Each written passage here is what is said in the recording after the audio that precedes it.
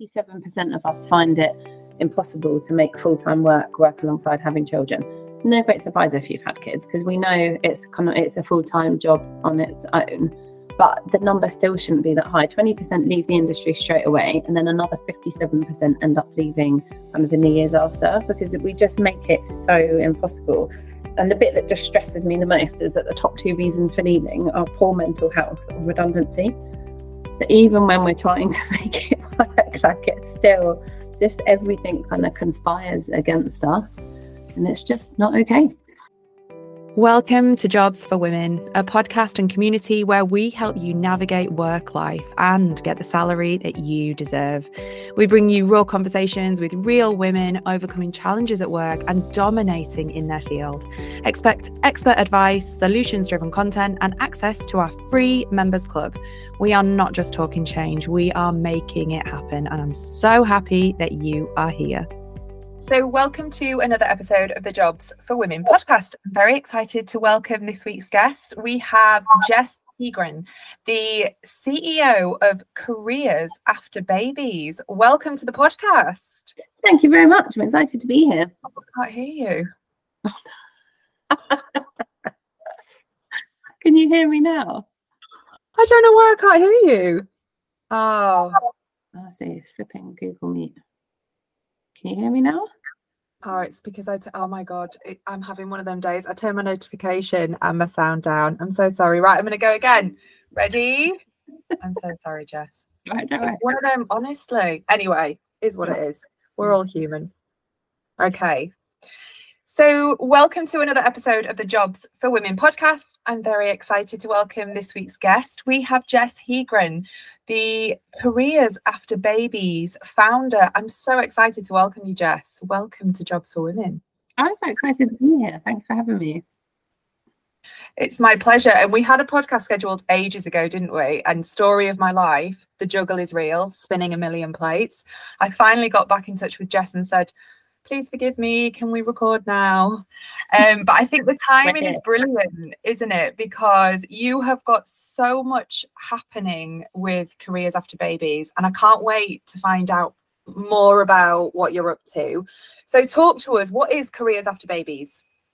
So Careers After Babies we are leading the movement to create a world-class cohort of employers of working parents through our uniquely transformative accreditation. That sounds good, doesn't it? Sounds bloody amazing. I delivered that line at the end of a talk I was doing the other week and completely fluffed it. I was just like, you've just done a 25-minute talk to this massive audience at Google HQ and you fluffed your line about what your company is. I know, nailed it today. So yes, Careers After Babies is all about making really family-friend employers, and we're doing that through our accreditation process. I love that, and also I love your honesty about fluffing it, because I think it was my third take starting this podcast, and I'd done really rookie things like turning my volume down. I can't hear you, but I love it because I feel like in my early career I was such a everything needs to be perfect, and I need to say yes to every opportunity, and I need to be a yes person. So I love that. And how great that you were delivering that in such a massive organization. So how did the accreditation come about? Oh, do you know what? We need to go back a few steps. So it's kind of been the product of, well, just another step in a very long journey, I think is probably the easiest thing to say. So I'm going to take you back to, in my last employed role, I was Director of Strategy and Distribution for one of the UK's largest insurance companies. And I had moved up very quickly through that organisation. So I was a director at quite a young age. I was one of very few females. And it was an interesting world to be in. It was insurance, so which I know people say it's really boring. Actually, the work that I did was very exciting, but I know what people think, but it really met the kind of stereotype of what that industry is like. So I was literally surrounded by men all day long. Everyone was so much older than me. It was quite a tricky place to be. And this one particular day, I took our strategy, as it was then, up to the public-facing board. And whilst I was in there, one of the guys said to me, "Oh, tell us, Jess, what's it like to be a young, talented female in our business?" And I was like, "Do you want me to answer this question honestly? I can do one thing, it's honesty." He's like, yeah. At which point my boss is just like, "Oh my God, what's she going to say?" And I basically said to him, look, I'm surrounded by men all day. I've got no friends at work, and I want a baby at some point in the next couple of years. And when I look around, I just don't see how that works. Obviously, there was lots of shuffling of papers and lots of conversation, but the byproduct of that was that I was asked to set up the diversity and inclusion committees. That was like one of the first of its kind, like back 10 years ago or so. And I led the gender and working family strand. And that was great whilst I was employed. Fast forward a couple of years, I had my first of 4 children. So my eldest has just been 9. So yeah, about a while ago now. And I only took a 5-month maternity break because I didn't want a guy to come in, cover my role and take my job. Needless to say, it wasn't long enough. I wasn't in a great place when I went back. I wasn't ready emotionally, hormonally, physically. And what it meant was that when I was actually back in work, I was just really, really sad and unhappy. There was lots of kind of tears on the way home. I didn't really tell anyone because I was surrounded by guys all the time, and I didn't want to be, the weeping woman in the corner kind of complaining that she wasn't with her baby.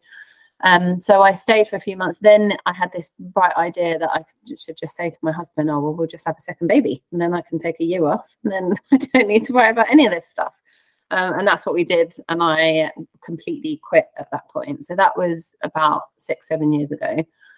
Then I started up my first business, which was a platform to help mums find part-time flexible work, which we've talked about. That ran for a while. I launched mine 2 weeks before COVID, so like worst possible timing in the whole world. Really not that great. And I very quickly, I think, realised that recruitment, job hunting was not a natural home for me, should we say. I think it was kind of too big a change from where I'd been before. So I naturally sort of got more working with organisations on what a good mat leave looks like, what a good return looks like, and kind of helping more with what I knew, I guess, which is that sort of business change, how do businesses sort of be better. Then last summer I was invited up to, if you come across the APPGs, those all parliamentary groups. No. There are, I don't know, there's like 60 of them or something, all with different themes, and one of them is themed women. And I was going up there and I wanted to take with me the stats around what I saw happening with the number of women who have to have a complete career change after they have kids because the workplace can't accommodate them. So I put out this survey thinking I'd get like 100 responses, and within 2 weeks I had more than 800 women come back and say, this is my story. And as I was reading through the responses, there was a lot of tears because I just couldn't believe what women were still going through. And B, I just was shocked all over again. I just thought, my God, like I knew it happened to me, and I knew it happened to my friend who used to be marketing director of one of the biggest alcohol brands in the UK and now works in Majestic 2 days a week. And I knew, I had a friend who was an ex-finance director who's now, not doing, she makes bags now and sells them on Etsy. Not that there's anything wrong with any of these jobs at all, but what makes me really cross is the, falling out of you spent all of these years invested it in working to get to where you got to then have a child and have to completely fall out. Anyway, it's the magnitude of it was just really shocking to me. So I blocked out 6 weeks last year, analysed all the data, wrote the report, published that in January this year, and the report was called Careers After Babies, The Uncomfortable Truth. And I published that in January and it went viral on LinkedIn, which was both shocking and wonderful in equal measure. And I think that's probably how you and I kind of first got in touch, actually. So I started, I think what really surprised me in the reaction to that was the number of organisations that got in touch with me kind of saying, Jess, these stats are like awful, they're dreadful, what can we do about it? So I quite quickly started to interview them, if you like, to see what the good ones were doing and what common attributes they shared, and kind of link that back to the findings of the report until I came up with this framework for what good looks like. So we looked through sort of 3 lenses, one of policy, one of process, and one of practice. The last one being the most important thing, because lots of organisations have great policies and say, brilliant, that tick in the box, we're working. Actually, it's all the other stuff that really, really matters. You can have the best policies in the world, but if your people aren't behaving in a kind of nurturing, supportive way, then it doesn't make any difference. And then I built the accreditation around that framework. So organisations can basically come to us and we measure where they are against that framework at the minute. And then we report back to them and say, look, this is how your organisation is doing. And then we sit down together and we do a roadmap to accreditation. So we say, right, how are we going to get you to becoming Careers After Babies accredited? How and over whatever timeline that takes. So that was possibly like the longest answer ever to your question that you've just asked. Oh no, there was so much in that. When you were sharing your story when you had your first baby, I felt emotional. Like when you said you went back after 5 months because you didn't want a man to take the role, like my heart, that in itself is so shocking. But I guess a lot of people listening will be able to, you know, feel that connection to what you've been through and might have experienced it themselves. Or I can relate in a way of having, before I decided I wanted to have children, I remember having all the feels like, what will happen if my mat cover is better than me? What will happen if I can't afford, you know, the childcare? And I worried so much beforehand. So even people listening that don't have children, I think this is a really interesting conversation. So I'm sorry that you went back at 5 months, but look, I feel like everything you've gone through has led you to this point. Yeah, it absolutely has. And I was saying to you just now, you know, I had my first business, which I guess is a failed business now. But what you learn along the way is massive. And I posted on this the other day. I think that if you're in the fortunate position that you're able to work by something that you're really inspired by and really passionate about. I feel like some of these words are really overused now, but this is genuinely something that I completely, utterly believe in. Like my whole raison d'etre is about changing the workplace for women so that we can have, and men, so that a couple can decide to have a family and not stress about them not being able to afford it and not being able to do that. Like the stat is about 84% of people will have children. That 84%. So for the majority of people, they'll decide to do it. And actually, I bet that number would be higher if things were easier and people had that security that they would be able to go back to work after having kids and carry on earning money and fulfilling their potential. Like we live in a world today where that shouldn't be impossible, and actually it's all really doable, and lots of organizations do it really well. It's just choices that we make, just driven by ridiculous, outdated modes of thinking. Yeah, I remember for me as well, it was like the lack of role models. I worked in like PR and marketing and in media and TV and film, and there was a lot of women. There was not a lot of women with kids. And I remember thinking, where, and the ones that had kids just worked every hour under the sun, and there was literally nobody that I could look up to and think they've made this work. And I was always of that mindset that I would leave, and I did leave. I had my first child and I left. We left London, but I gave up my career. So I'm one of the statistics, I guess. You absolutely are, and so many of us are. The headline stats that showed was that 87% of us find it impossible to make full-time work alongside having children. No great surprise if you've had kids, because we know it's a full-time job on its own, but the number still shouldn't be that high. 20% leave the industry straight away, and then another 57% end up leaving kind of in the years after, because we just make it so impossible. And the bit that just stresses me the most is that the top 2 reasons for leaving are poor mental health or redundancy. So even when we're trying to make it work, like it's still just everything kind of conspires against us. And it's just not okay.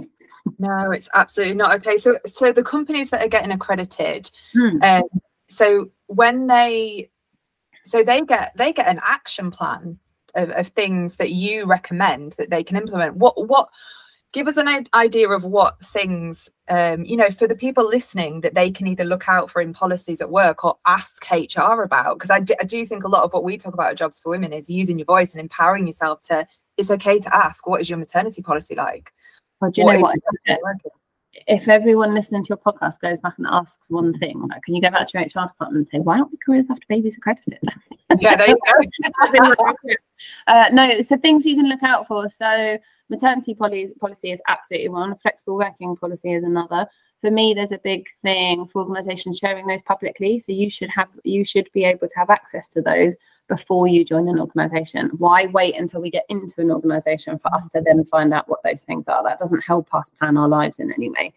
And actually, one of the organisations I've been talking to recently have noticed they have a massive drop-off in women between the age of 28 and 33. Because what they found was they were like, oh, we do a great job of retaining our working mums. But when they look back at that group, it's because everybody that was already looking at the policies was like, well, I'm not going to have a baby here because all your policies are rubbish. But like I said, the focus is too much on policies. Yes, all those things need to be in place. What matters is how well they support women coming back from maternity and men and secondary partners coming back from shared parental as well. It's absolutely massive. So the early research coming out of Australia is showing that people who take that extended period are facing the same issues that mums are returning from work. So you'd be looking for things like how do they reinduct you back into your role? How do they retrain you back into the role? What do they do with the person that covered? Is it always a fixed term contract where they move on? I think that's another big thing we experience. Do they do their absolute utmost to put you back into the role that you left behind, not move you to another team? So another one of the stats that came out was 79% of women left within 2 years when they were moved to a different team, which is often driven by them saying, oh, well, we can't make this role flexible, but, we'll put you over in this dusty bit over here that no one really cares about. The other one, how do they support you from a confidence and a nurture perspective? So actually, is there coaching available? Have you got places where you can go? Is there a women or family network that you can go to connect to other parents to find out how they're managing? Another thing I always say to look out for is internal comms. Are people talking about their families, how they're juggling, how they're managing life? For you to be able to see leaders in the business dealing with the same challenges that you face is absolutely massive. They're just a couple of examples of types of things that we have in the accreditation. So really day-to-day things that matter and make the difference. So like we've talked about, being able to see people going through the same things you are. Yeah, which is so important, because if you're looking, especially at that age bracket that you talked about, was it 28 to 32? I know, and me and my mates used to talk about this, like, right, okay, let's think about it. I'm this age, I want kids maybe in a few years. Do I jump ship now and go for look for a company that has a good policy? We've all done it, or loads of my mates used to do that, and we used to almost forward plan. And it's funny because when I spoke to my husband about that, he was like, well, I said, of course you didn't have to think about that. It seems to be that it's obviously us that's taking that time out in our career, and we have to think about these things. So I guess a good company, what's classed as good, would be one that has that transparency where you can find out the information before. Yeah, absolutely. And I think you should get a feel for that quite quickly. I know there's always one of the questions you probably get asked this as well. One of the questions I used to get asked all the time is, at what point do I ask for flexibility? For me, a good company with a genuine flexible working culture, they'll be having that conversation with you anyway. And if you feel like you need to keep it a secret till the end, and even then it becomes a sticky conversation, I would question whether that organisation kind of really has it nailed.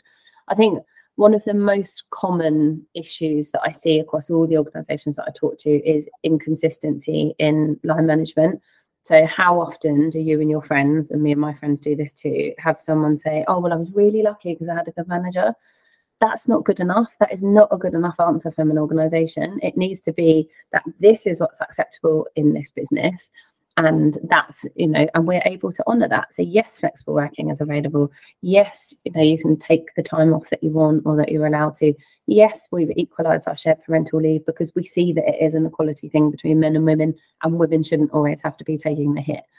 All of these things really matter and are really indicative to, like we said, a good business, a careers after babies accredited business. Yeah. And also what came up on another podcast was companies making sure that they're managing, the situation we're in with shared parental leave. So men being able to take it. I know my husband couldn't when we had our 2 kids. And what came up was having to support men in that process. So if they work in a particularly bro culture organization where it's not been the norm, how they are treated if they put in a request to have 6 months off, to share that parental leave. Does that come up at all with organisations that you work with? Yeah, absolutely. And what you tend to see with men, this came out of my research and it's showing up in the National Shared Parental Leave Uptake research, is that men tend not to ask for it or tend not to do it until they see a senior member of the organisation take it. So there is a well-known financial services company who equalised shared parental leave, and they saw hardly any uptake from men until one of their senior managers did it. They told everyone about it. It was like a domino effect. Then they had something like a 96% uptake. So I quite often talk about this, and I don't mean to stereotype at all, but just typically the men under 40 expect to play a different role in their kids' lives. So, they want to be there, they want to do pickups, they see things, I think things feel a bit more equal. They're happy to do school drop-offs. It's a generational thing, whereas that older group definitely don't. And at the minute, we still have that, quite often that sort of senior tranche of leaders fall into that older age bracket. So it's a bit more unusual. But it's another great question to ask of a business, actually, if you're looking for a job, what sort of uptake have you had in shared parental leave? Is it equalised?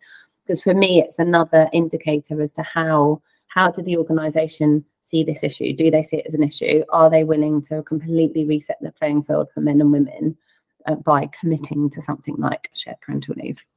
And that's fascinating, that financial example that you just gave, and it makes total sense. And it just shows that we need that role model. We need to physically see it in action. Also, there must be that fear factor. Oh God, can I ask for 6 months off as a man? Where historically, when I think back to my dad, like I was chatting to my mum the other day about, the kids, the juggle, and my husband working away. And she was like, your father never picked you up from school. And I said, hang on a minute, why? And she was just like, he just didn't. He worked. Yeah. And I said, but you were a full-time nurse. You were working. You worked 7 days on and shifts and nights. And she was like, I know.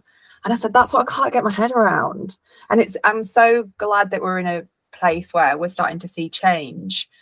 But we've still got such a long way to go, haven't we? We've still got a long way to go. And for whatever reason, men seem to follow the pack a bit more, and they need to see more of those examples. Again, it's a big thing we say to organisations, if you have someone taking shared parental leave, tell everyone about it, share it, because that's the thing that makes the difference. It's almost like when a senior leader does something, it gives the rest of the organisation license to do it too.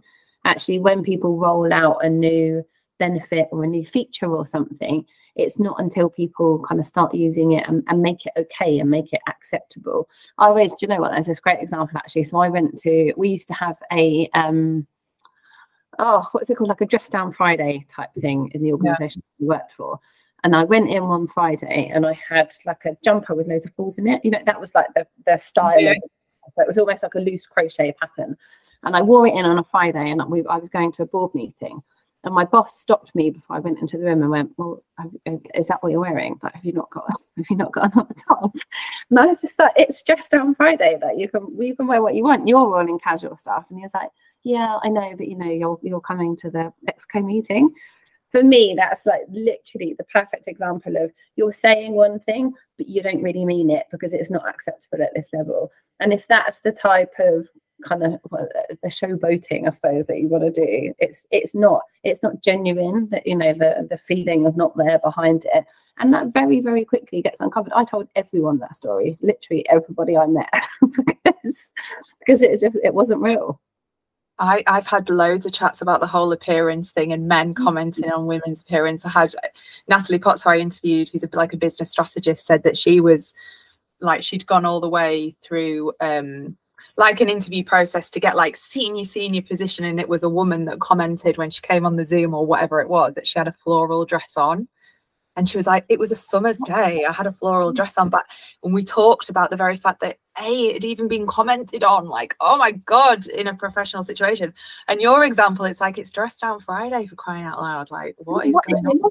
It wasn't revealing. There was no cleavage. Obviously, I had a big top on underneath. It was just the fact that it was a holy jumper, And you're like, we're actually having this conversation. I was a senior director myself at that point, and it was just frowned upon. But yeah, there are so many, unfortunately, so many places out there that still say this is what we're doing, but actually underneath it's not okay. And I wish I had them to hand, actually, the stats around men that put in flexible working requests that get refused. The refusal rate on men's is, I can't remember, there's like a 40 percentage point differential or something between men's and women, which again is another kind of indicator of, we'll allow flexible working, but only under, these parameters, although we are going to say it's for everybody. Oh, that is so frustrating, isn't it? So that's what I love about what you're doing. It's making them actually, they've got to be transparent when they're filling in the criteria for you to assess, I guess, and match up against the framework. So I guess it just makes them a little bit more accountable. So absolutely, they have to. It takes quite a brave organisation to do it, I think, because it's really exposing. So we do data research. We do it at 3 levels of the organisation as well. So we say, what are leadership and HR saying? What are line managers seeing, hearing and doing? And then what's the end experience like? And we present that back to them and say, this is what it looks like, and then this is the outcome from your people data. There's nowhere to hide with it. Obviously, we're still quite early days. I'd love to be able to. It would be great, actually. Maybe I'll come back in a year or so once we've got more data behind us and see how that's playing out in those conversations. Because I suspect we're in for some quite tricky conversations with organisations about what the data's saying and what they want to do about it. Not with my lovely ones that are already getting accredited, though, I'm sure. Oh no, and the ones that are already getting accredited, then I massively applaud them, because they're actually putting themselves out there. And we talked about this off the pod, didn't we, when I was talking about Jobs for Women? We'll speak to companies who'll say they are liking what we're doing, and they'll look at us from the sidelines and be like, yeah, great, I want to be inclusive, and then they might choose not to work with us. So any company that you're doing the accreditation for, I'm like, woo woo. So yeah, definitely come back on the pod and share your data. Keep doing what you're doing. If people listening want to link up with you, where can they find you? So find me on LinkedIn. My name is Jessica Heagren, or check out careersafterbabies.org. There's plenty of contact forms in there.